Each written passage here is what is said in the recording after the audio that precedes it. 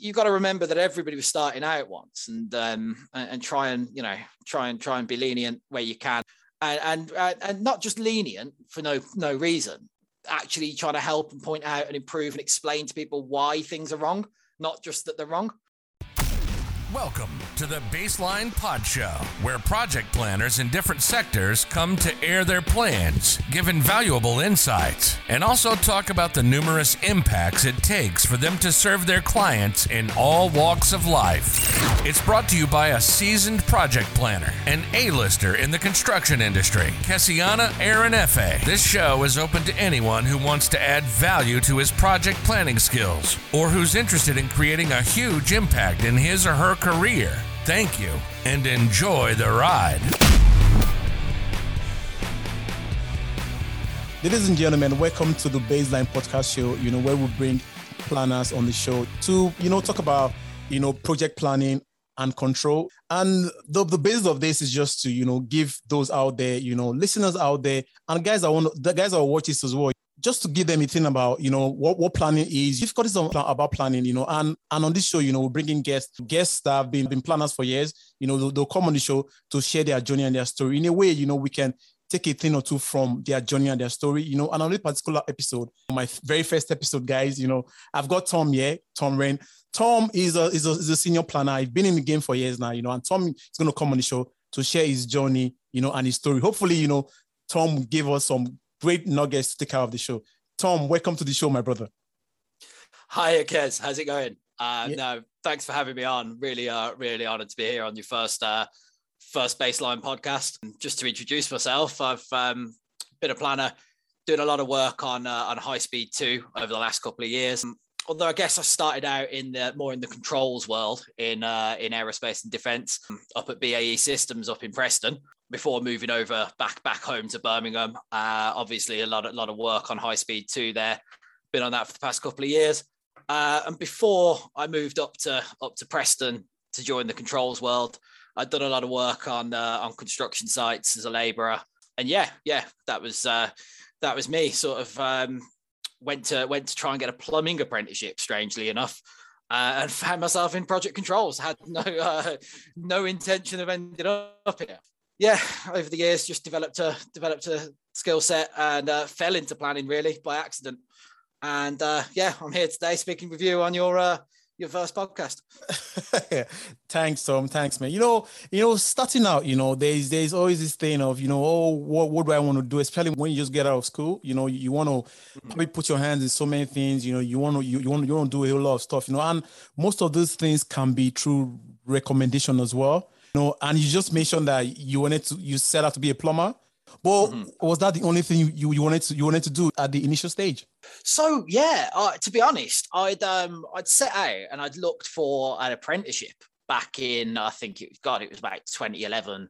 I'd actually left school for a couple of years, and I just messed around, really done a couple of odd jobs. I was doing a lot of labouring on construction sites. I was working with my mate Paddy, who was a plumber. And I was like, I want to go out. Maybe I'll go and do a bit of this. And I searched the government website looking for a plumbing apprenticeship. But back then it was like £90 a week to be a plumber. And I was thinking, I can't pay the rent with that. Do you know what I mean? And I saw underneath it this thing advertised. It was called the Project Controls Foundation Scheme up at BAE Systems in Preston. And I thought, well, I'll whack a CV in. Do you know what I mean? I didn't really think anything more of it. Didn't hear back for weeks, and I got to get a phone call. I'm like, "You're coming for an interview?" It's like, well, yeah, sure. You know what I mean? like 6 to 8 weeks later, I was working on the Typhoon program, the Eurofighter Typhoon program, doing project controls for the design and maintenance and production of military aircraft, and then gradually moved over to the F-35 program over at Samlesbury, and met some great lifelong friends. Yeah, eventually, to be fair, I just wanted to come home. I've been working away then for 4 or 5 years, and I'd got my degree in project management, which they were very, very kind to put me through. Did that out at Blackpool College, accredited by the University of Lancaster. And it was there, really, to be fair, that I was really introduced to the concepts of planning. I didn't really during my first couple of years, at least on the apprenticeship, didn't really touch planning. I was more sort of controls focused. So while we had a scheduler that would give us schedules, we were very, very much cranking the handle on earned value management and doing that kind of stuff. Eventually, I sort of gained an awareness of planning, used a little bit of MSP, but it was only really when I moved back to Birmingham and worked for a consultancy called Logical that I really, I kind of told them that I could do a bit of planning, probably in ignorance. I was like, yeah, I can do planning, no problem. They were very much like, well, you're a planner now. Here's P6. Go. I was like, better learn to use this then. Tom. But starting in the beginning, you knowing that you had no skills, there was no skill set in the beginning. Did that phase you off in any way? Yeah, it did. I'm not gonna lie. I was very lucky in that the people that I was working with, like some more experienced planners. I was working with a lady called Sam, and she kind of took me under her wing. She could see that I knew nothing. Like she was like, "Oh my God, what's this kid doing?" And she kind of took me under her wing and like showed me the right ways. And I was very lucky with some of the clients that I'd had as well, that they could see that maybe I was just starting out, and they were maybe a little bit more lenient with me, gave me some tips, gave me some pointers. And actually showed me that it's actually a lot of the time the more relationship-based aspects of planning. I'll never forget one of the very first clients I'd had. I still call them the two Andys now, and you kind of only ever used to see them together. There were two planners called Andy, and they knew that I was obviously new, and what I'd be putting in programs that maybe had a couple of problems in it. And what they decided to do is put a draft in. So say, look, Tom, give us a draft of what you're putting in, and we'll pre-mark it and kind of let you know where you've got problems. Rather than, they didn't have to do that. That was extra work that they'd done, but they saw that I was going the extra mile and really trying. And I think they used to sit and help me kind of, well, look, don't put this in because we'll have to reject you. We'll have to not accept your program, or, you've got this wrong here. You've got to, oh, look, don't do that, you idiot. You've got a loop. What's that? Come on, right? And, but this was, they'd kind of did this relationship-based aspect of building trust, and you'd always go the extra mile for them then as well, and make sure your program is really good because they'd cut you that slack at the start and given you that leg up. They were really, you never kind of forget that, do you? You know what I mean? When someone's gone out of the way to help you. They didn't have to do that. They could have literally just not accepted the program, gone, this kid doesn't know what he's doing. Do you know what I mean? Like, he's no good, get him off the side. And, you sometimes do see that behavior, people with a lot, like a lack of patience and a lack of, but you've got to remember that everybody was starting out once, and try and be lenient where you can. And not just lenient for no reason. Actually trying to help and point out and improve and explain to people why things are wrong, not just that they're wrong. And I think when you do that, people remember, like you memorize, like, right, that's why you don't do it like that. You take the time, and actually they spread the knowledge, and then 5-6 years later, you find yourself explaining it to others the way they explained it to you. You're going on like you're some sort of wise old Jedi, don't put these negative lags in. Why? Oh, the Andes said. Absolutely, Tom. It was great. Initially you had people that would hold your hands, that would sort of, help you cross to the other side of the road. Likewise me as well. Starting out, I had that as well. There was this planner, senior planner, Shafiq, that's his name, Shafiq Mohammed. And he's also a mentor to me, even till now. And I also have another mentor, again, Shan Khan. Shan is a good planning manager as well, So I had those guys initially when I started, and those were the guys that actually told me, Kes, do it this way, don't do it that way. This is what you're supposed to do, They actually taught me the ropes, taught me how to climb, and it's good, to have those guys initially, because when you don't have this kind of people, starting out, guys will just kick you around and say, oh man, get rid of him. He doesn't know the job anyway. What's the use of keeping him? But when you have guys like that around you, you'll be able to at least learn, and progress in your career. So starting out, improving your skills, to at least to be more employable, why do you think planners need to improve on their skill sets? I think you've just talked about climbing there, and you're right. I think one of the main things that these mentors often do is they give you the tools to climb for yourself, not necessarily push you up. That's where it's really effective, and actually, giving you the tools to help yourself and drive on your own career path and do your own learning is fundamental when answering your question about why we've got to continue to push our skill sets. We're sat now, I mean, the world over the last 10, 20 years has changed massively. I went to school under a system that was still prepped for you to go into the local factory, and work in your local area. Yeah.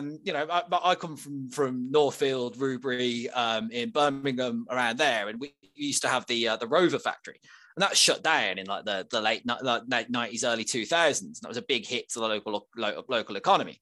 And that was really what our schooling was geared for. It was to teach you just enough maths and English that you needed to do the jobs in the factories. But really, that schooling was already outdated, the world had already changed by the late 90s, early 2000s. We were in a global world now, competing in a sort of global marketplace.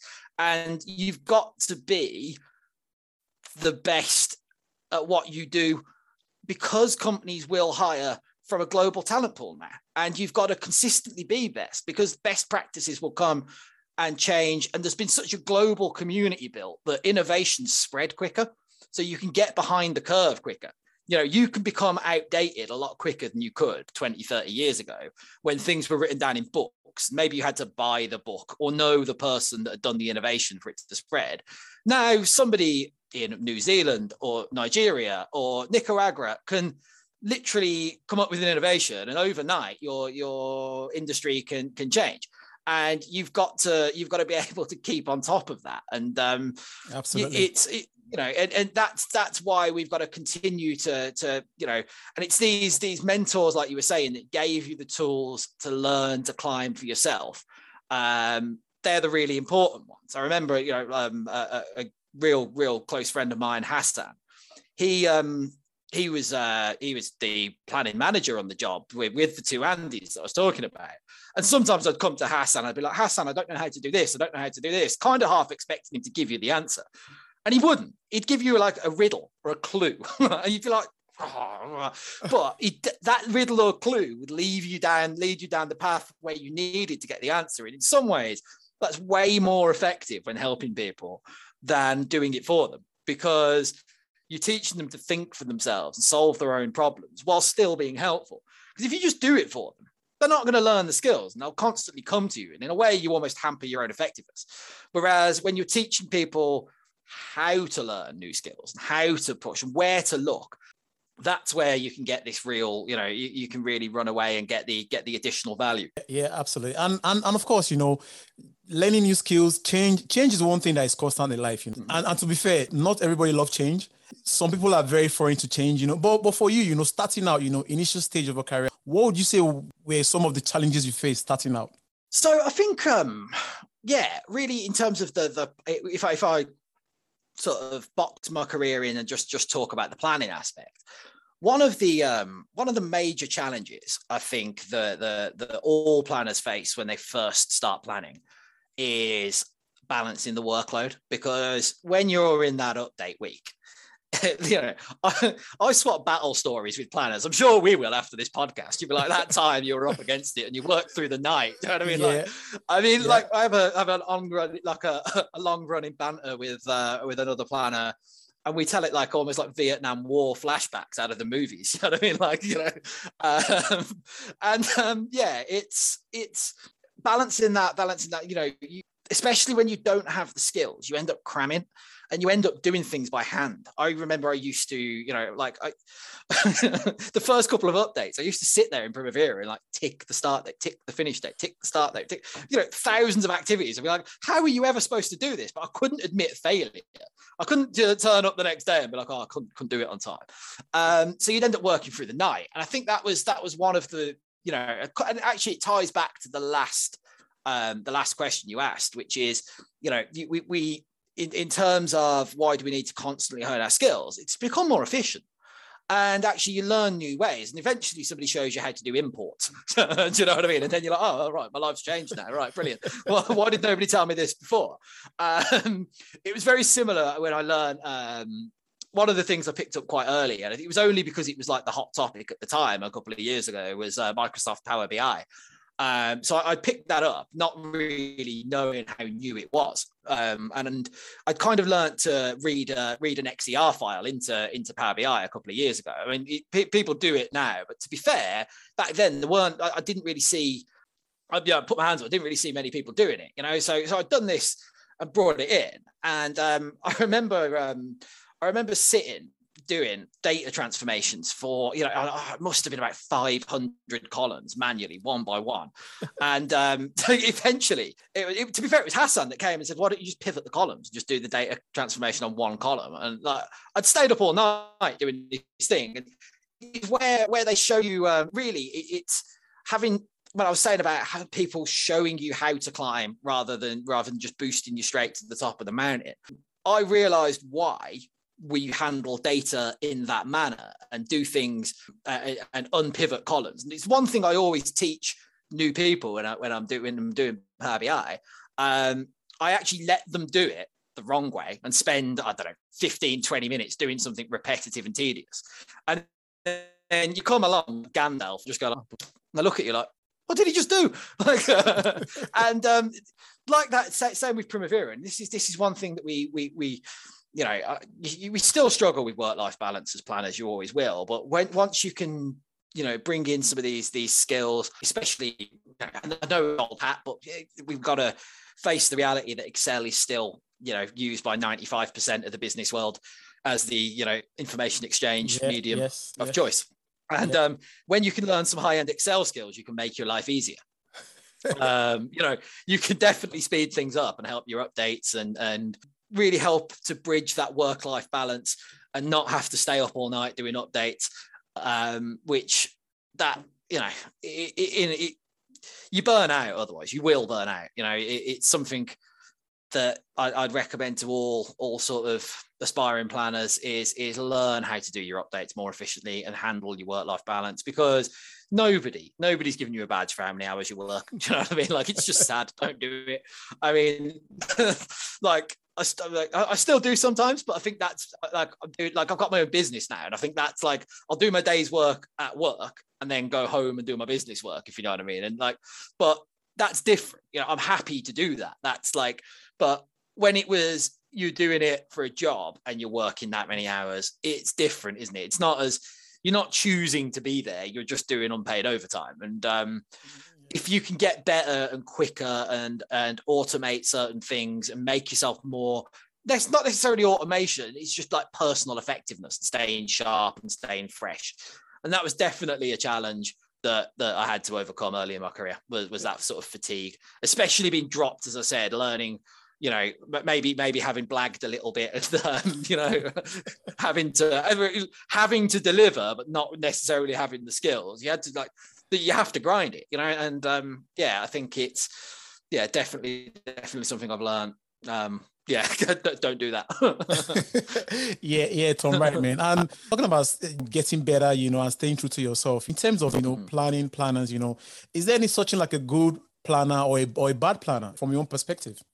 Yeah, there's almost a perception, and I've heard a lot of people. In the planning industry, you'll have heard the word P6 jockey, and it's a to non-planners that might be listening, it's a derogatory term for planners who just know the software. They've just learned P6. They're not necessarily, planning is way more than that. It's the negotiation skills, it's the commercial awareness, it's the getting procurement people together. As well. Yeah, procurement. It's coming up with like mitigation strategies. It's creative thinking. The software is a part of it, and it does help if you're decent with the software. But there is a subset of planners that have just learned the software and they just know how to manipulate the information in such a way. Now, I think it's a little bit overused. Like, I think it's very easy to sit and call somebody a P6 jockey. You know, I think but at the same time, it is a very real thing.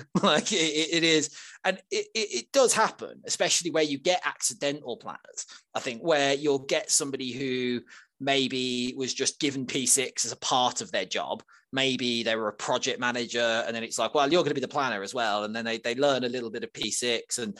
But I think to be a good planner, you need to have at least 2 of 3 skills.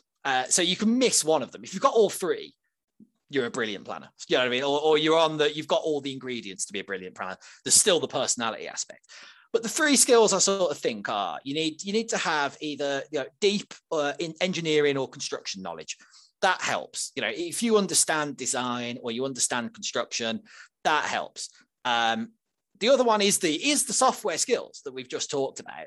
It's the ability to use Primavera or manipulate information, data, and put things in a succinct way. And the third skill, I think, is the sort of interpersonal skills. It's the relationship building that we sort of talked about earlier. Sometimes it's negotiation and political posturing, in the sense that the program is always a political tool. You know, at the same in the sense that it is a shared reality that everybody congeals around, and in that sense, there's always a little bit of politics around there.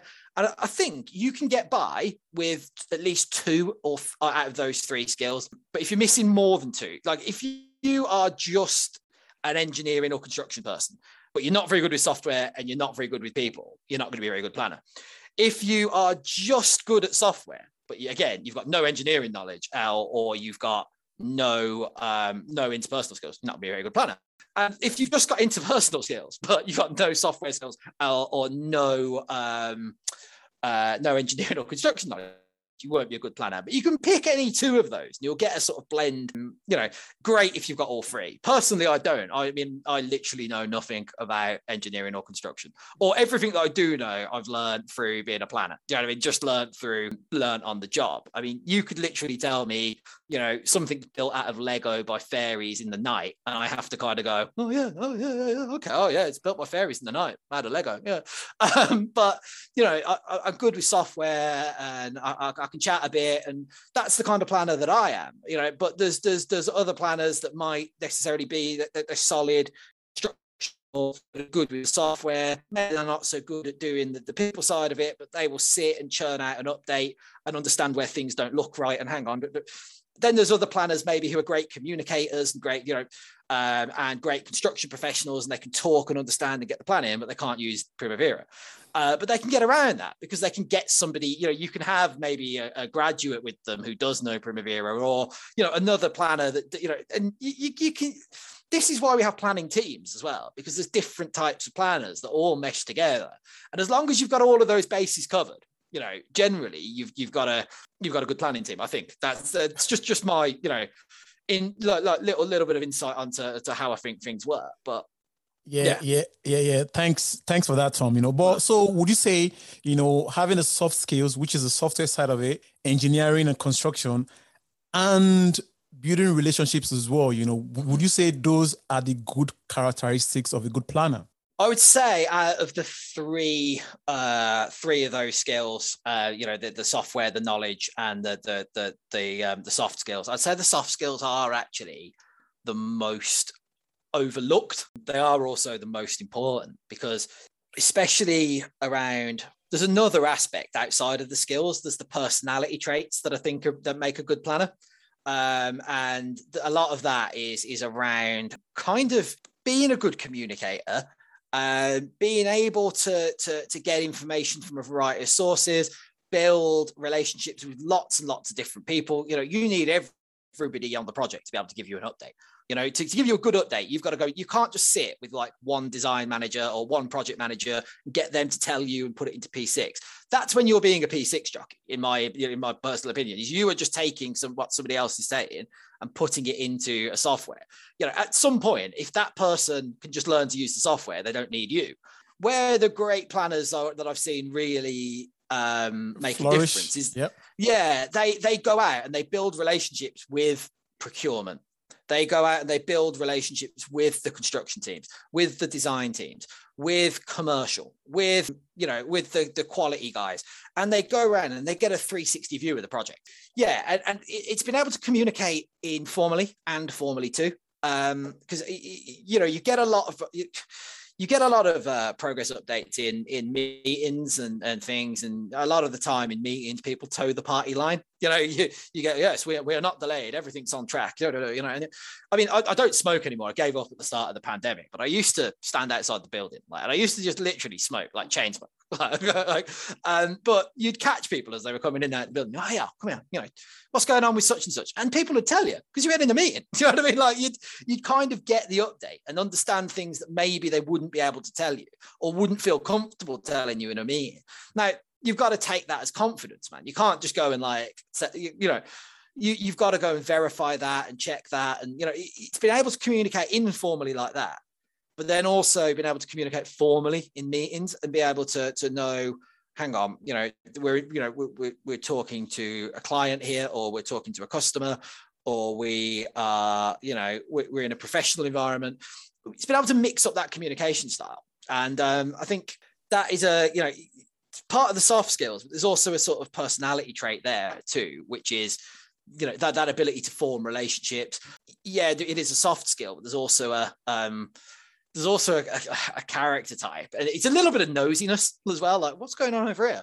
Let's have a little wander over here, see what's happening. You know, but then we all work from home now, you know, but like we back in the office, like one thing, like I was always told very early on, I think it was Sam, one of the very first planners I ever worked with, told me, if you're at your desk, right, and you sat on your own as a planner, you're a rubbish planner. You need to be never at your desk. You need to be either in meetings with people. You need to be at other people's desks, working out what's going on. You know, get up, get about, start chatting to people. And I used to take that as a mantra and just be like, I'm never going to be at my desk. You know, always be like chatting to people, finding out what's going on. You know, just turn up, just like kind of like walk into like, well, I need to know about that, so I'm going to get myself an invite to that meeting and go and just sit in and listen. Yeah, you know? yeah. And you eventually get to walk around into, well, I'm the planner, I can walk into this room. It's almost, you need to be able to kind of like walk into any meeting on the job if you want to. And there's a little bit of a personality trait there as well. It's a bit cheeky, like a bit like, well, I'm just going to do it, and yeah, you know, you can wait to be invited, or you can just kind of crash it. Yeah. Absolutely as well. Yeah, because likewise myself, you know, how I started, you know, out in the early stages of my career, you know, towards being a planner was, you know, I was kind of like on the tools on site, just like a laborer on site, you know. So I started out working on site, you know. So going to site, speaking with the engineers, I'm not sure about that because because that's where I started. You know, I actually started clearing sites, you know, cleaning up the site and, you know, washing up and using all that stuff on site, you know. So I actually started from the bottom, you know, to say, you know, so now, you know, progressing as a planner, I always make it as a point of, you know, reference for me to say, do you know what, Kes, this is where you started, you know, never forget where you started from, you know. So I always go on site, you know. Now on my current job, you know, I always go on site with the electrical guys, you know, with the mechanical guys as well, you know, with the site engineers, you know, with the project manager, we often go on site, you know, because to see what's going on, because it's like, for me, yeah, it's like someone gives you a car to drive, right? You just say, Kes, here's the car, take the car, and you don't know anything about the car, you know. How are you going to drive that car?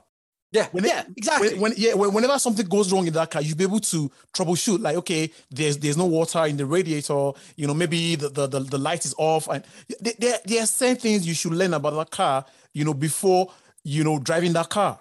Yeah, you need to. You're right. I think, especially your analogy, like, but you're saying you were on site. You know, you started off on the tools.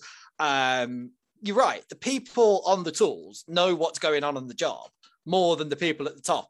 Like, they're the people who see it day to day. You can go and ask them, like, when's this coming? And they'll tell you, it ain't coming next week. You know, such and such is blocked, or such and such company's gone bust. They're the people on the job that know what's going on. And if you can forge relationships and get out and talk to them, sometimes they will have information that's more useful than management, because ultimately information flows from the bottom to the top.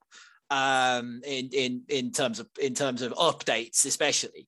And sometimes as well, in terms of mitigation strategies and stuff like that. So it's very easy for us to sit in an office and, how are we going to get this project back on track? And we sit and come out with it. Sometimes you go and speak to the guys and they'll be like, well, I'll do it like this. And they already know, but there's something blocking them. Like there's something they're not allowed to do. Otherwise they'd go and do it. People ain't sat around waiting for permission, but sometimes they will have a solution that they just can't get done. And if you can get that, you can get their support and get them to empower, not empowered, but you go and present their solution and say, well, hang on, the guys on site are saying they can do it this way, or the guys doing the design say, if we split this package up like this, they know more about it than they work the detail, and actually. It's sometimes your job to act as that link between the people making the decisions and the people doing the work. And actually you have a lot of influence over the project that way, especially when it comes to mitigation strategies, and getting things back on track, because ultimately the plan is where everything congeals. And this is what we're going to work. This is how we're going to solve things. And yeah, it as you say, it is forging those relationships. And I think we both of us were on the tools early in our career. That kind of helps because you don't forget where you came from, do you? Do you know what I mean? Like it's no. You don't.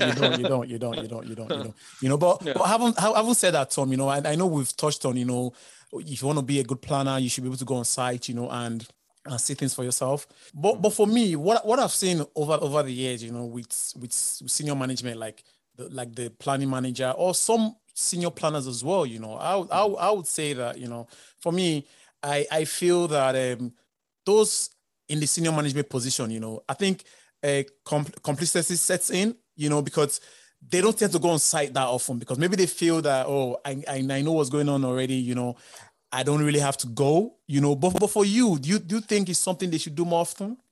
Yeah, and I do think that. I think it should be done. Not just for an exercise in itself. I think it is genuinely useful. I'm on a design contract at the moment. We're just getting back to going into the office after the pandemic. But last week I solved a problem that would have taken me all day to solve in 20 minutes, just because we're in the office together. We can pull something up on screen.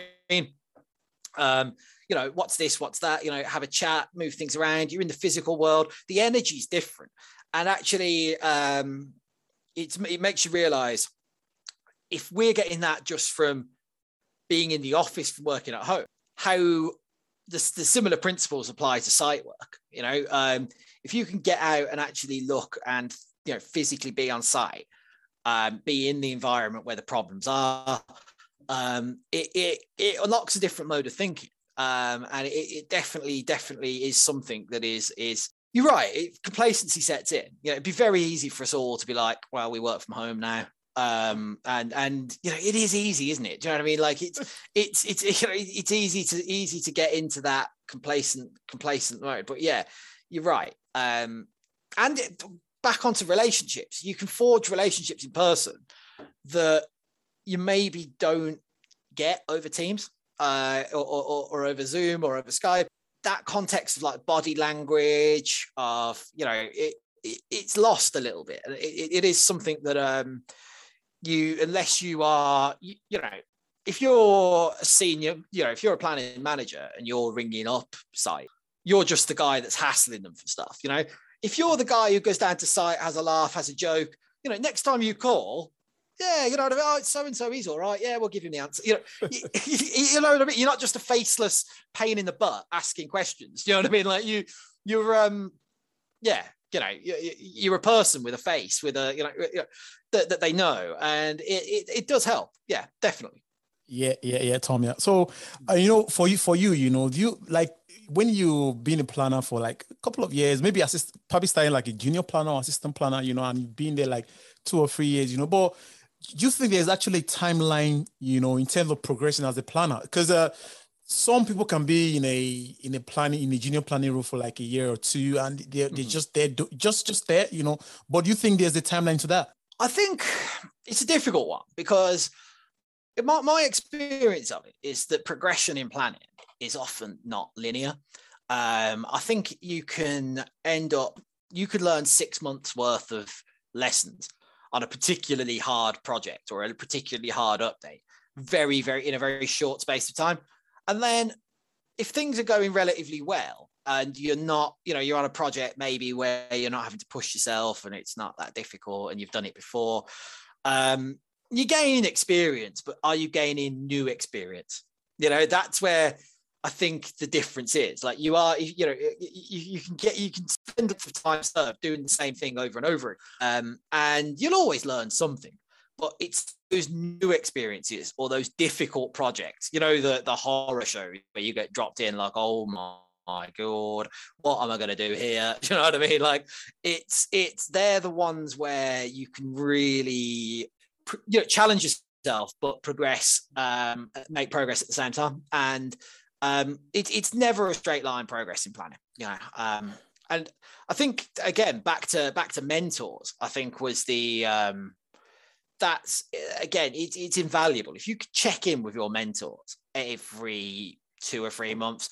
And a lot earlier in my career, I didn't like the word mentors. I worked for BAE Systems, brilliant company, absolutely fantastic company to work for, but the culture was fairly corporate, fairly, and they would assign you mentors and stuff like that. And I never felt like it was for me. Like I was just like, what am I going to talk to them about? You know what I mean? Like, I don't want a mentor. I just want to come and do my work and I'll learn. You know what I mean? Like, what am I going to? But in planning, like you have to have mentors, and in a way, you don't get assigned them. Like I was saying, like in a corporate culture, you just find them. Like they're just the people who teach you, and you just kind of latch onto it. Like you choose your mentors rather than your, like it's. I tell you what. That guy's smart, or that lass is smart. I'm gonna like latch on to. I'm gonna follow them now. Like you just kind of, you end up watching what they do and picking up. Absolutely. Especially when you get to work with them, you'll learn loads. But it's always good to sort of check in every year, every 6 months, every year, because these people that are smart that you I've mentioned a few of them, the Andys, Hassan, Giancarlo Duran's another one. He's up for project controls professional in a minute. He's a fantastic planner, brilliant at Power BI, absolutely, and one of the nicest people as well. And we'll check in from time to time, and I'll be like, these people are constantly teaching themselves new skills. So you just check in and be like, what are you doing? Like, what are you learning now? And they'll show you, and you're like, oh, I didn't know you could do that. And constantly making videos and doing new content, and it's the ability to sort of like these are the people that you'll learn from, and that's where you'll get progression, because again, they're teaching you to climb, and your progression is defined by your own ability. Not just ability, your own will to carry out. You know what I mean? And that's what I'd say to junior planners is, if you want to progress, get yourself somebody to teach you how to climb. You know what I mean? Teach you how to climb better. Do you know what I mean? Like, don't necessarily just climb like a madman. Do you know what I mean? Like get somebody to teach you how to progress. What's the best route up? One thing. I probably preach it more than I practice it. But I did a little course in Python. I did a little course in sort of machine learning, AI, and part of that was learning a bit of Python. And I looked at it and I was like, if I was a kid now, I wouldn't learn Excel. Like I'd just go straight to Python. Like everything in 20 years time will be done in Python.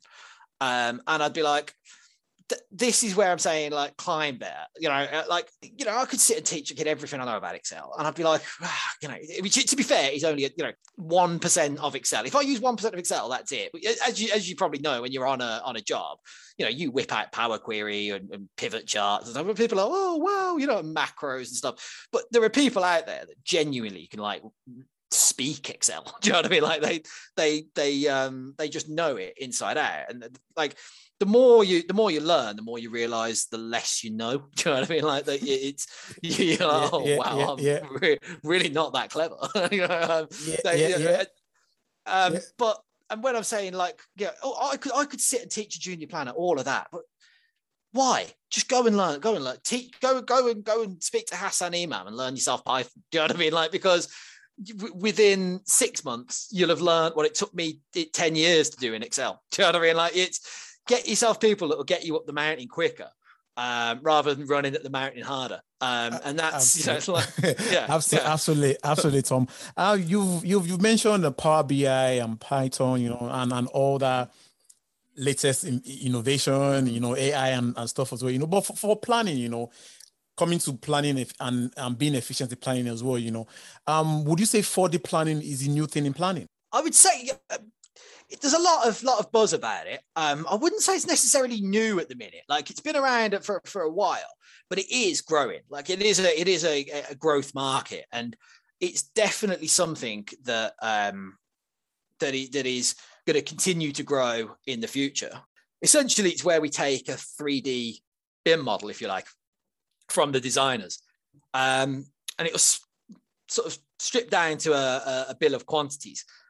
And these bill of quantity items are dragged onto Primavera activity IDs, or Synchro activity IDs, whichever software you're using. But essentially the schedule is mapped to the bill of quantity items in the 3D model.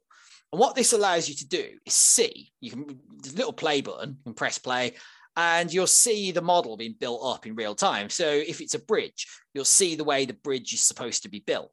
If it's a school, you'll see the way the school is supposed to be built. And it has a couple of key advantages in terms of productivity, which is obviously if your program is wrong, if you have got the abutments going in before the foundation, it is immediately obvious. And you don't need to have a planner review it. The site manager can press play and go, that don't look right. Do you know what I mean? Like, and actually something a planner might have missed, especially if they are one of these planners like myself that don't necessarily have masses of construction or engineering experience. They can, instead of going through a PDF or a Power BI report of a Gantt chart or what have you, they can visually see the program being built up, the bridge, the school, the hospital, whatever it is, and go, that's not the way it's supposed to be built, because you can visualize it.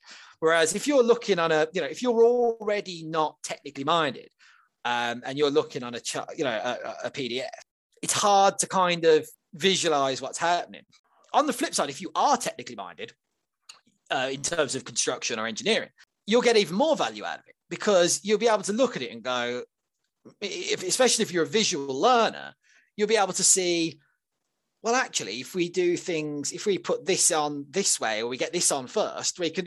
So you've got all of that, and not just the planners, but you can now run a simulation and have 30 people in the room. So you can run everybody and get everybody involved in the program. I think one of the biggest challenges in the 4D construction market is the accessibility, and so it's obviously needs a lot of. You don't just need a planner; you need planners skilled in 4D planning to be able to run it. Then the software itself is expensive, and specialized.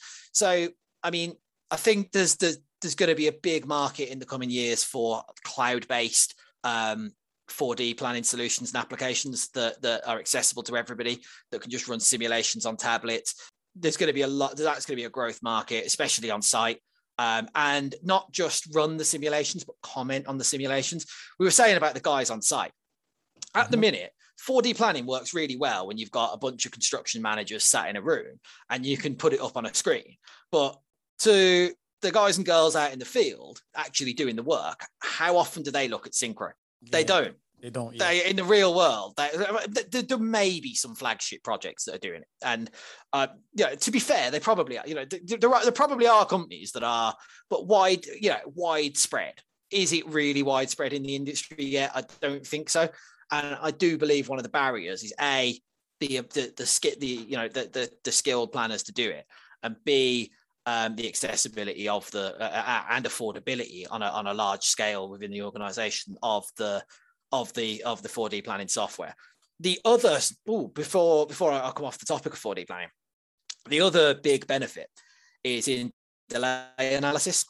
You can obviously run the way the project should have been built, and then you can run the way the project was built, and you can quickly point out when things were delayed and why. You not necessarily why all of the time, but you can see what the impact of not having the foundations put in place at that time was. You can see what it becomes obvious, and you can quite easily demonstrate So I think that's definitely something. It's definitely something that's going to become more and more widely used, especially if the access issues are resolved and it can be brought to like mass market within the organized. I mean, when I mean mass market, I mean to everybody in the organization that needs it, not just the people in the offices. Yeah. Good.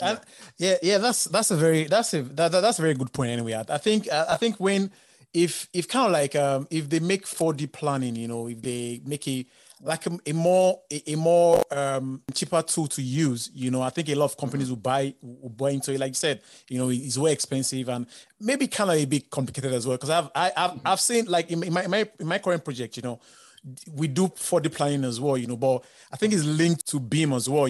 Show you everything about the structure beginning to the end, of the project. You see everything, from start to finish, But going back to planning and good planners and things, because I often hear these, even listening to other podcasts as well, project management podcasts as well, saying, are good planners like gold dust, like good planners, are all the planners good? Or there are some that, I've met this planner, and this planner is really, really good, What do you think about, project planners are like gold dust? What is that to you? Yeah, I often hear the phrase that good planners are hard to come by. And it's something I've definitely experienced now on the other side of it, running a planning consultancy. We've hired, a couple of people, but I put an advert out for a job, got 200 applicants, and not many. I wouldn't have hired many of them. It's really really difficult. And I think there's two reasons. I think the first reason is that good planners are really, really know their market worth, and thus like trying to get them to jump ship is hard because they're in demand everywhere. The second one, and why I find junior planners especially hard to come by, because there's not a lot of them. And I think it's a thing where people don't enter the profession. I think the profession itself as planning has got such a high barrier to entry, or a perceived high barrier to entry, because P6 is such a, yourself, you get P6 open and people switch off. It's perceived as boring, maybe. And then it's also perceived as difficult. And people get scared when they're teaching somebody new P6, because especially, I know we can create copy projects, but when you let a junior planner loose in your live project for the first time, you've got to be fairly confident they know what they're doing. Do you know what I mean? Like, absolutely. Especially if you've got to, you can create a copy and restore it later. But if you've got a submission coming up and it's like, dude, please don't mess this up. You've got to. There's a high sort of level of intricacy within P6 with everything all linked up. There's a couple of reasons I think why junior planners especially are so hard to and good junior planners are hard to come by. The first is they don't enter plan first for the reasons that we were just saying. That P6 is seen as boring, hard to use. There's not a lot of, there's a lot of training material out there, but you've got to want to be a planner. And I think that's where it comes down to, because a lot of people migrate over to planning from, they were looking to go into a project management type background. And I think a lot of it comes down to the title as well. And it's like, project manager is infinitely sexier than planner. Do you know what I mean? Like it just is. Like you can't, I'm a project controller, I'm a planner. Whereas project manager, sounds way more dynamic, sounds way more job title, especially when you're young. And in a way, it probably is. There is a lot more aspects of project management that maybe you don't see in planning, but there is definitely there's definitely that kind of barrier to people joining.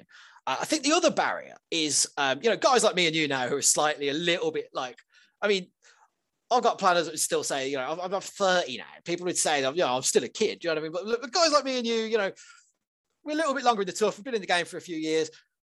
How much time do you have?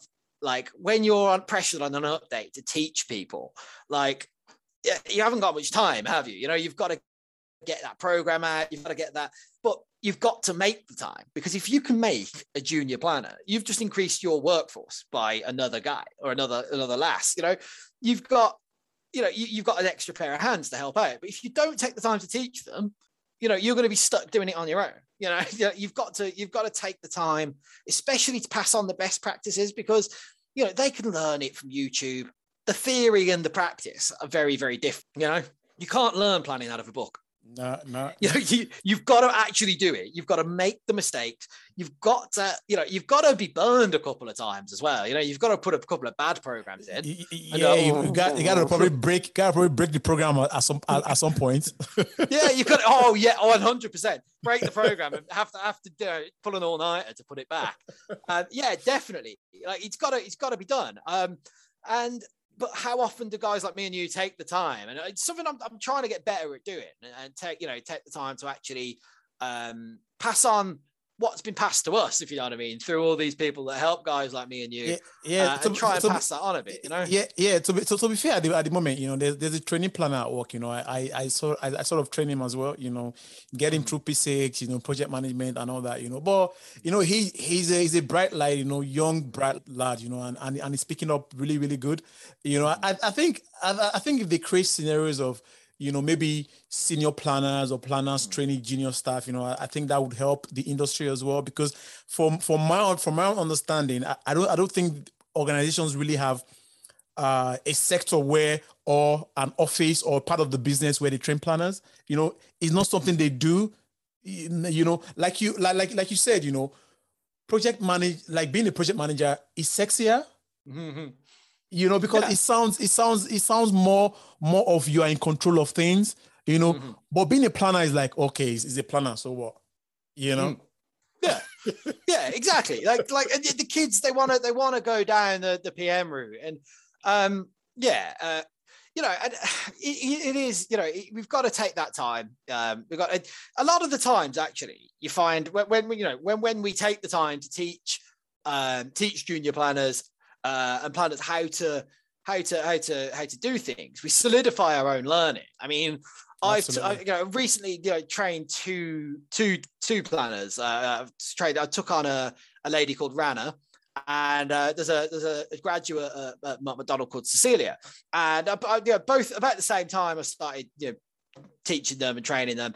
And one thing that becomes apparent is how clever these people are that come in, and how different their backgrounds, the different questions they ask. And you often kind of feel like, despite having so many years in the game, and sometimes you feel like you're making it. They'll ask you a question, and you're kind of like, what do you think the answer to that question is? I think this is what we said the other day, wasn't it? It was like they ask questions that make you think about what you learned, and often sometimes they'll ask you questions, and you find yourself repeating what you were taught, and then you think, why was it like that? I've always done it. I've always done this best practice, but I don't know why. And you go away and research it, and you find out the reasons. And it makes you better to actually teaching and taking the time to get these, the sort of next generation of planners in. Really, really helps you in a way, because it helps solidify your own feelings and take time to reflect. Takes time to reflect and learn and grow and add to your skill set. Yeah, Tom, absolutely. But having said that, what would you define a project planner as? Define a project planner. What is there a definition for it? If there is, what would you say is the definition for that? So on this sort of topic, I think there's a traditional view, and I think the traditional view is, every project, or every big project at least, has a planner or a couple of planners, and they're the people who sit and they, import and look after. They might plan out the program in the first instance and then do the updates. They're the planner. It's a very traditional view of the world, but I think, especially with the advent of artificial intelligence, and I think in planning, sometimes we don't see what's coming with AI. I know there's guys like Dev at NPlan and Greg Lawton at Nodes and Links. And they've made these softwares that do, that have some predictability and do some sort of QSRA type AI predictions. But that's not the kind of AI that I think is going to disrupt the industry. I'm not saying it's not useful. I'm just saying day to day doing your update, it's not, it'll be used in very specific scenarios to create value. But where I think AI is going to have a massive impact in the future is on the general update. So I think at the minute we have Planner and they put things into Primavera, but I think in the future, everybody is going to be a planner on the job. I think that you know, why are we doing it this way? And at the minute, it's because we only have we can receive of passing the information to the planner who inputs it into the system. And I think at some point in the future, everybody is going to be responsible for their own bit of the plan, whether that's by, you know, a software, or whether it's by voice recognition, or whether it's by any of the other sort of supplementary technologies that are out there. You know, people will update the plan via just talking. They'll say, you know, tick that activity off, or that's done, or that's now next week, and the plan will update, and you will be able to call down the plan. You know, Alexa, give me my project plan. You know, and I think it's going to change the nature of planning, and I think it's going to turn everybody into the project planner, and I think it's going to come with its own challenges, because do you really want everybody to have the ability to change the project plan? You know, you're going to have to look at like, who is authorized to make these changes or to make these. But I think these things are going to happen. I do think that maybe not like I've just said, but the AI will impact our day-to-day lives as planners. But when it comes to defining the word a project planner, like, you know, you've mentioned AI, you know, and all that, you know, which maybe next future, you know, we're going to bundle all that into a project planner role as well, you know. But defining that word, the project planner, you know, what would you say is the definition for? Is there anything like that? At the moment, I think it is. We're still sat in the traditional sort of definition of project planner, which is somebody who plans the work at the start of the job and is then responsible for incorporating change, and commercial protection, contract administration, and then replanning and reprioritizing the work. But yeah, I do think, going forward, that will that definition will become more all encompassing, and I think everybody on the project will become a project planner in one way or another. I really do. I think project planners, the definition will change slightly, and you will be upfront on the project in the early phases, planning the work out. Whereas the update part of the cycle will become more distributed amongst the team. Yeah, Tom, absolutely. But we've spoken about, you know, becoming a good planner. Is there anything like a good planner, you know? But in terms of, you know, starting out, you know, and moving to other projects as well, you know, would you say that, you know, if a planner moves across different projects, you know, would that invariably make them a good planner? I think it's essential. In all fairness, I think you can become an expert in one type of project delivery. You know, you could become an MEP planner and just do MEP. And you will become an expert in that. But in order to get a real breadth of planning experience, the best planners, and I don't actually include myself in this. I mean, my experience is very, very predominantly design based. But the best planners I've worked with have got experience throughout the project lifecycle. You know, they have been up in the concept phases of plans. They've been in the design phases. They've been in the construction phase. They have a holistic view of the entire project.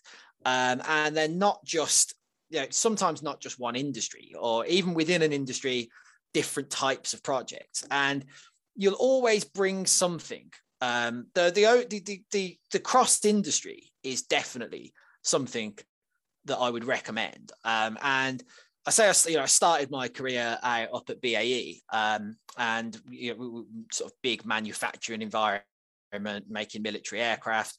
And one thing that I didn't even realize I was sort of learning it at the time, but it woven into the culture there is the concept of lean, and things like last planner I just, they're everywhere, and Kaizen and continuous improvement, and this, these concepts are woven into the fabric. Now, I did my first 5 years of my career there. Then obviously when I come to construction, I bring a little bit of that with me. And it turns out, I was very lucky. I bumped into, just by chance, one of my line managers at Logical was a guy called Bruno Motta, and he's a lean consultant. And one thing that we did together was roll out a last planner type system on a design job, which normally you'd think last planner is like production. And if you were going to apply it to construction, you'd apply it to physical deliveries. But what we kind of did was reimagine design delivery as a sort of, as a factory style production belt, a conveyor belt, if you like. And we focused on getting the inputs. So getting survey data, getting ground investigation, getting decisions off key decision makers, feeding the machine, feeding the conveyor belt, and then tracking the work and making sure that we weren't, we didn't want too much work in progress stuff. We wanted to make sure that what was on the conveyor belt could be delivered and keep things moving and we did see like big improvements, and something we've just started doing on the job that I'm on now. And within, so at the first month, when I always roll last planner out and done it in design, I always make sure that I don't tell anybody, and I just measure what it is that how many promises. It's essentially a promise-based system, and it's like you look at next month, or typically actually you look 3 months ahead, but I've kind of rolled a slimmed down version out, and we'll look at next month and we'll say, how many things have we promised to do? Then how many did we do? In its real essence. And then you attribute each promise, if you like, to a last planner, the last person that is sort of responsible for planning that work at a detailed level. In production, it's seen as the foreperson, the last sort of person of authority on the factory floor in that section. That's the last planner. Yeah, so I always roll it out dry and just check what kind of program execution we've got.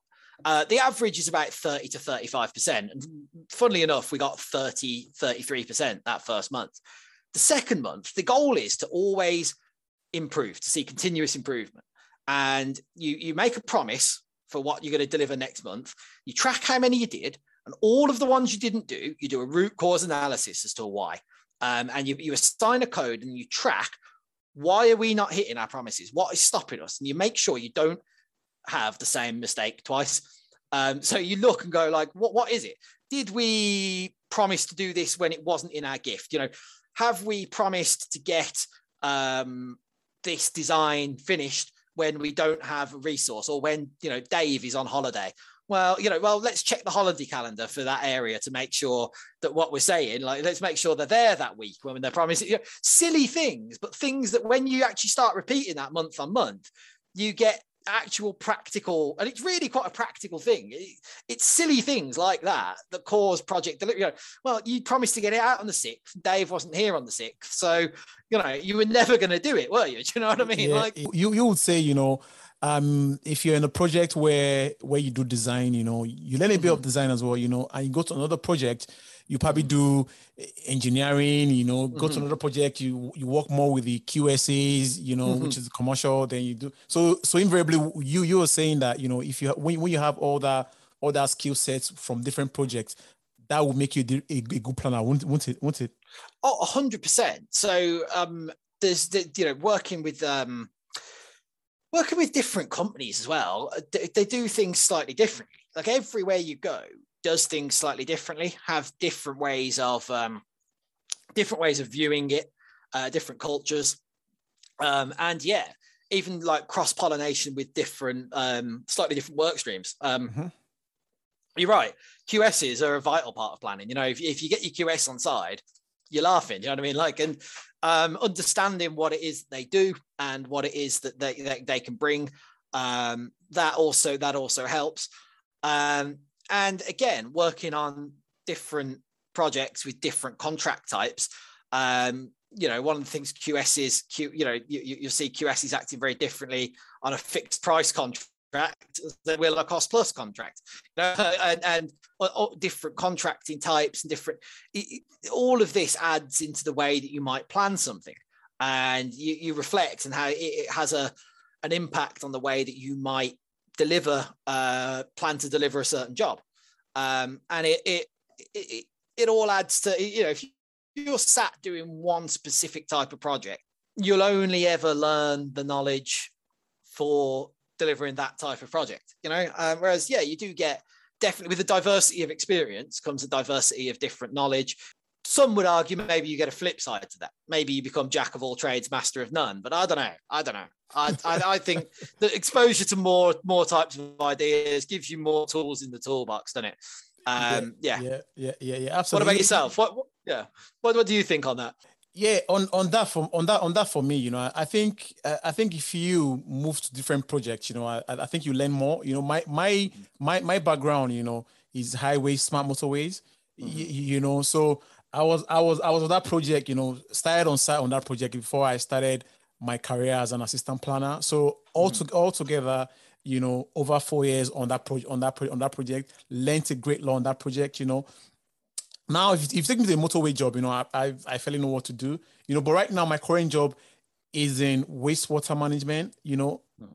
I'm 7, so I'm learning new stuff now, electrical, mechanical, commissioning phase, handover, all that stuff going on. It's fairly new to me, but I would say that, I'm gaining a lot and I'm learning a lot as well, so it doesn't really make you a jack of all trade, master of none. For me. I think for me, the more projects you work on, the more experience you get, how to work things as well, because I've met planners that they've done highways, right?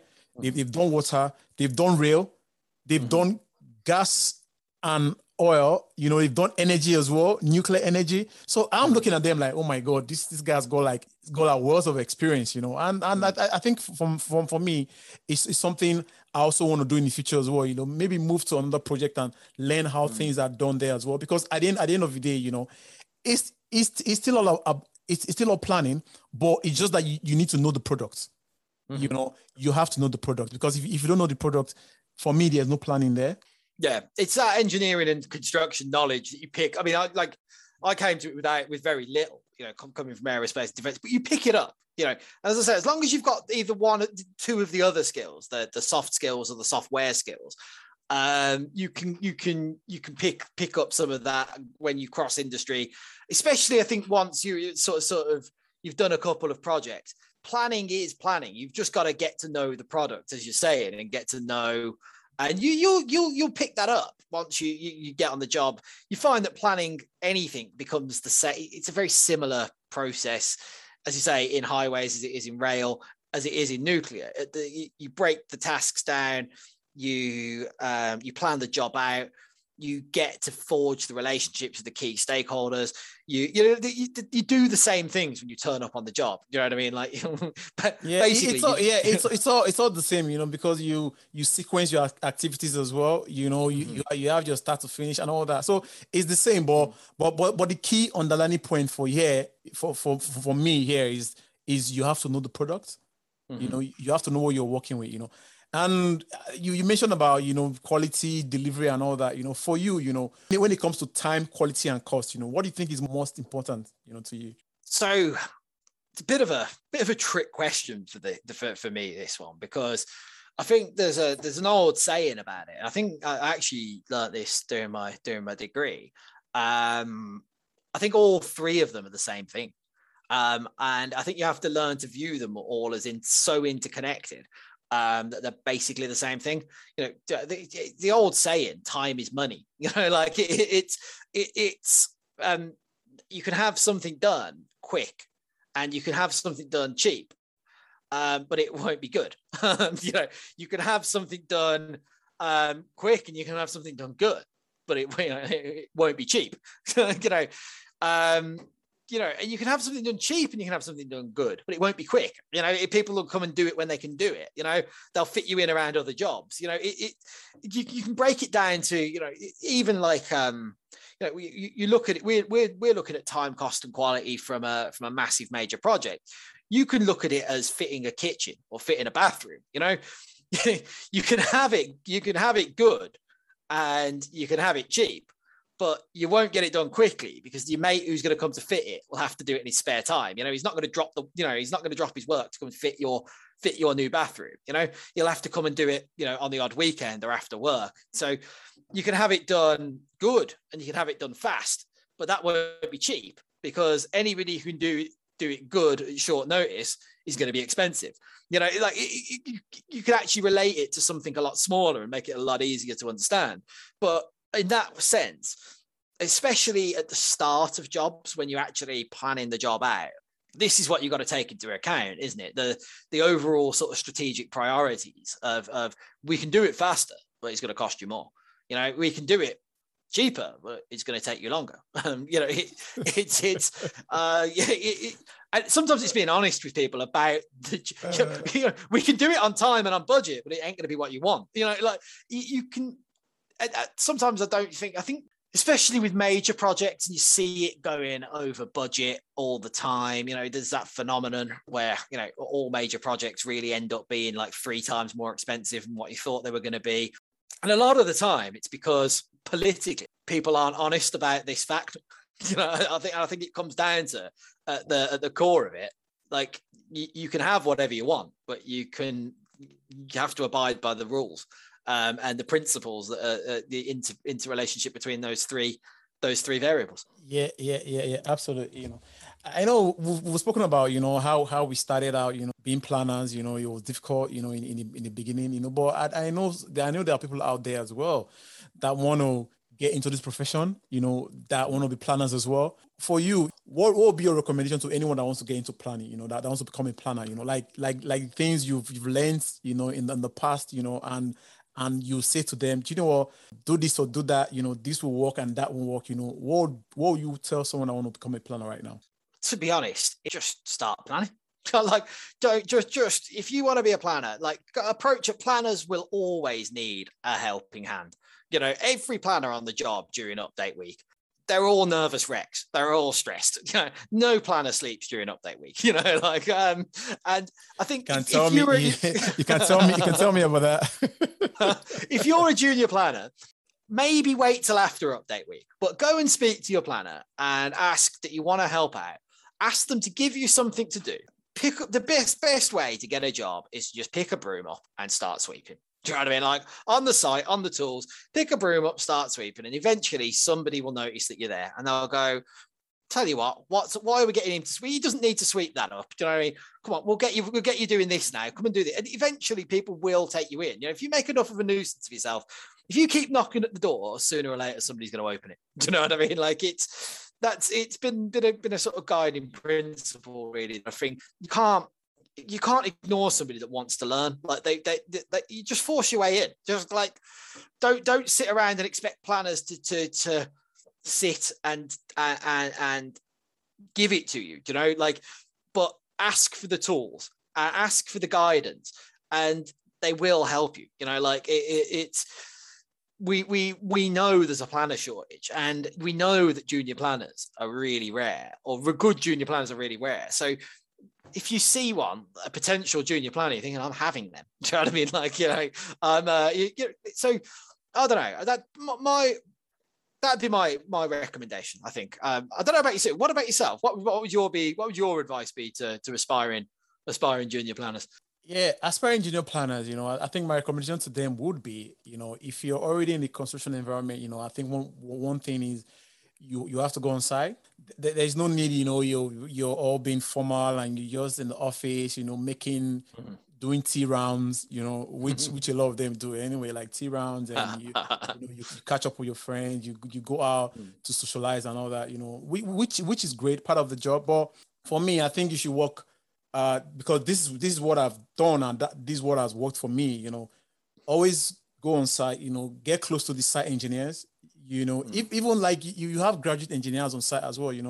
Get closer to them. Because one thing that I also found out was that most of the site engineers they are the one that give updates to the construction managers, because most construction managers they don't go on site. So if you are close to these guys, and they go on site, you definitely know what's going on that job. you know what's going on, the activities sequencing, what's done and what's left, the next thing to do, and from there you have a clear picture of procurement, QS, design aspects as well.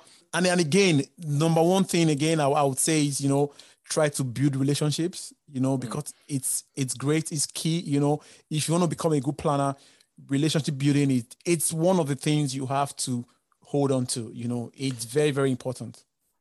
You're 100% right, especially if I've got a junior planner that already knows all the site engineers that I can just send to get an update, what's going on with this, what's going on with that. If they've already spent time building that network, or even if they haven't got the network, but I see they've got the ability to build that network, they have that open and engaging personality that allows them to go and forge strong and real relationships with people. A lot of, that is, I mean, we've constantly said that throughout this podcast, that it is the relationship building aspect that is often underrated as part of planning. People focus on P6 because that's the bit they think that's special to planning. P6 is just a giant calculator at the end of the day, right? It's got inputs. You press it, you press equals or F9, boom, it spits an output out. It's just a big fancy calculator. The planning goes on outside of P6. It goes on site. It goes on in phone conversations. It goes on every time you speak with people. You're constantly formulating and revising the plan in your head or on paper if you write things down, or on OneNote, or whatever it is that you're using to keep track of what's going on. And yeah, it's the ability to get out and speak to people and be constantly on the move, almost constantly getting around the place and constantly chatting. If you've got that ability, that's something that will get noticed, and would be definitely something that we're looking for whenever hiring a new planner, or just a graduate looking to, or if you're listening, you've got those sort of skills and you've not maybe considered a career in planning, maybe give yourself, give that a thought, because I think that's something that we you can't really write it on a job advert. Do you know what I mean? It's really difficult to nail it down. You can say strong interpersonal skills, and you can kind of get close to it. Yeah, absolutely. Tom, man, it's been great, having you on the show. But if you were in a planner, if you were to do something different apart from planning, what would that be? It's really funny because I was literally only thinking about this the other day. And I've always thought about it for years, because I didn't really know what I wanted to do when I left school, and I bummed around for a few years. You know what I mean? And before I got into BAE and got into planning, and I was only reflecting the other day, and I think I'd have been a chef. I really do. Yeah. I love food, man. I love cooking. I love food, and I like working under a bit of pressure. And I think especially I like going on rants, at least once a week, I'll have an epic rant. And, you see the chefs, they do go off, they do blow the top every now and again and have a bit of a rant. And I think that is something that I think I would probably have liked to have done. But I only realized it the last week or so. I think I'd have liked to have been a chef if I could have my time again, But yeah, that was it. What about yourself? What would you do? Yeah, if to be honest, yeah, Tommy, if I were to go back in time, and I could choose a career to be, I'll probably be, I would say maybe plumber, electrician, or a gas engineer, because I'm very hands-on as well, So I like the fact that I can, because I do a lot of DIY stuff at home, IKEA fixing and all that, So I would say I would choose maybe plumber, electrician, or a gas engineer, to be honest. Yeah, I mean that sort of practical, hands-on. Yeah, no, I can see that. That's yeah. It's funny. I wanted to be a planner. God, and now you're a planner who wants to be a plumber. Oh, good, man. That's great, man. Tom, for us to close this, what would be your last word to people that want to get into planning? People that are not already in the industry, they are thinking about that, fresh ideas, they're thinking about that to get into this environment, what would be your take on this for them? I think my take on especially for sort of fresh recruits into the industry, I think my take would be to give it serious thought, and to maybe understand a little bit more about what goes into planning. I mean, you get to work on some of like the best projects. You get to see some of the most interesting stuff, and understand how things get built, how businesses operate, how all of that kind of works. The other thing I'd kind of point out to them is, it's got longevity. Like, there will always be planners.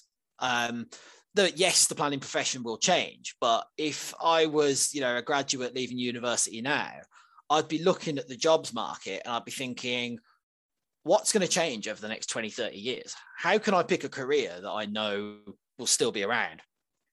And as we're saying, anybody who can forge that kind of human side and translate it to something business useful like planning, you'll always have a job.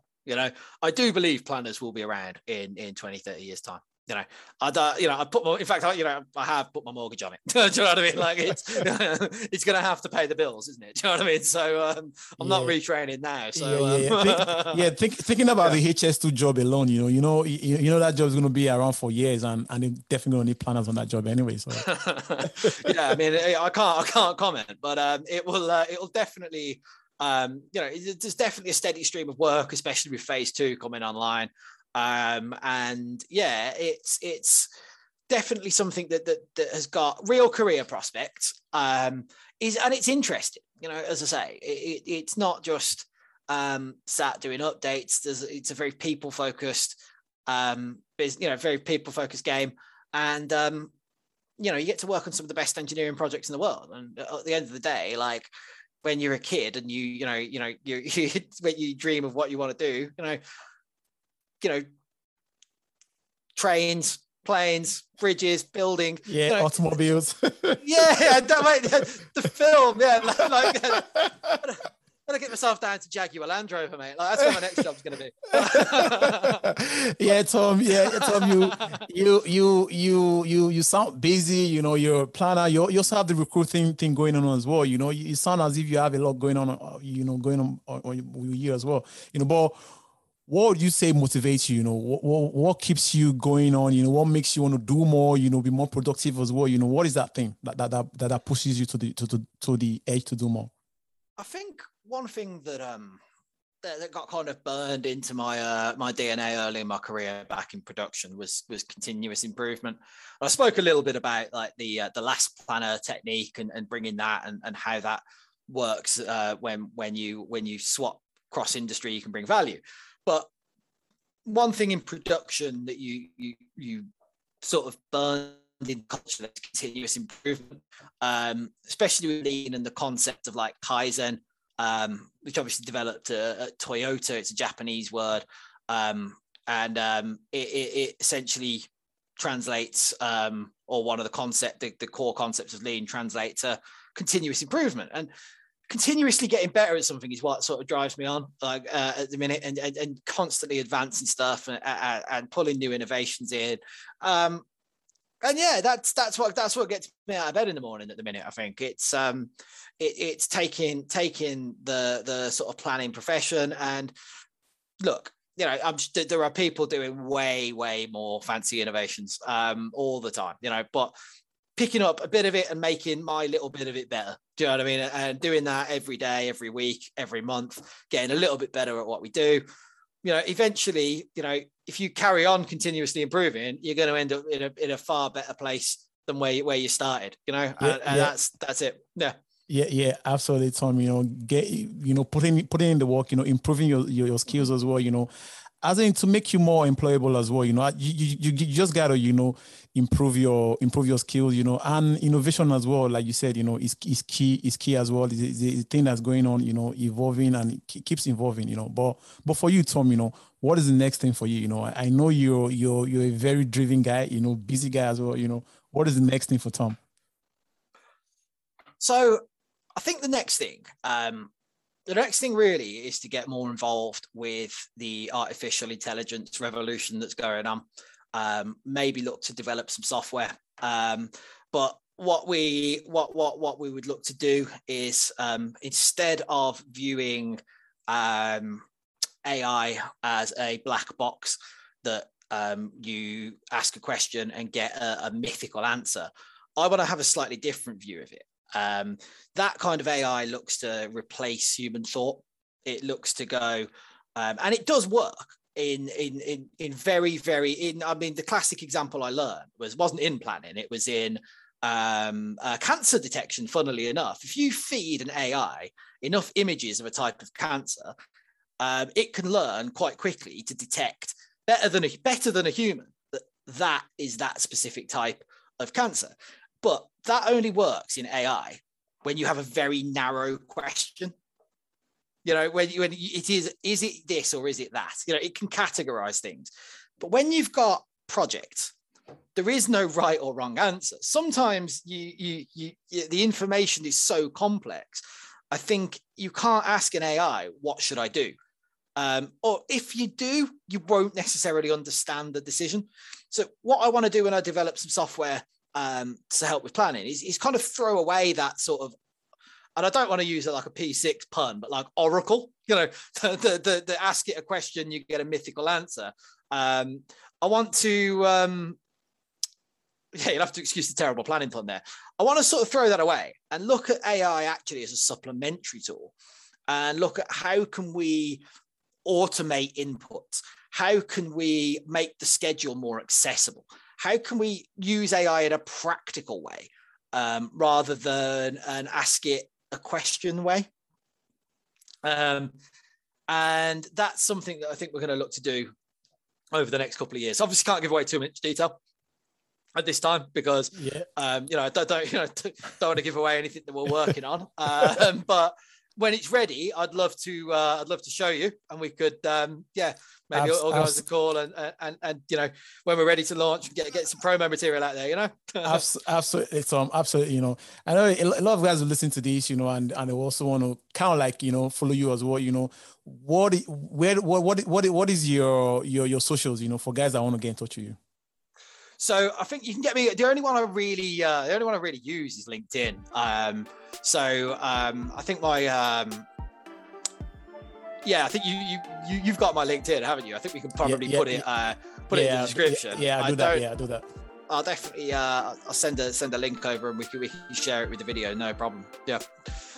Okay, no worries, man. Tom, man, it's been great having you on the show, you know, and you're wonderful. The answers were brilliant as well, you know, and I know that a lot of guys, you know, that will listen to this or watch this, you know, definitely get a thing or two from this, you know. Me as well, you know, I've learned a lot as well, you know, and I'm gonna put this in my planning as well, you know. Hopefully, you know, become a better planner in the future. You never know, you know. But Tom, it's been great, man, and I'm grateful for the time as well.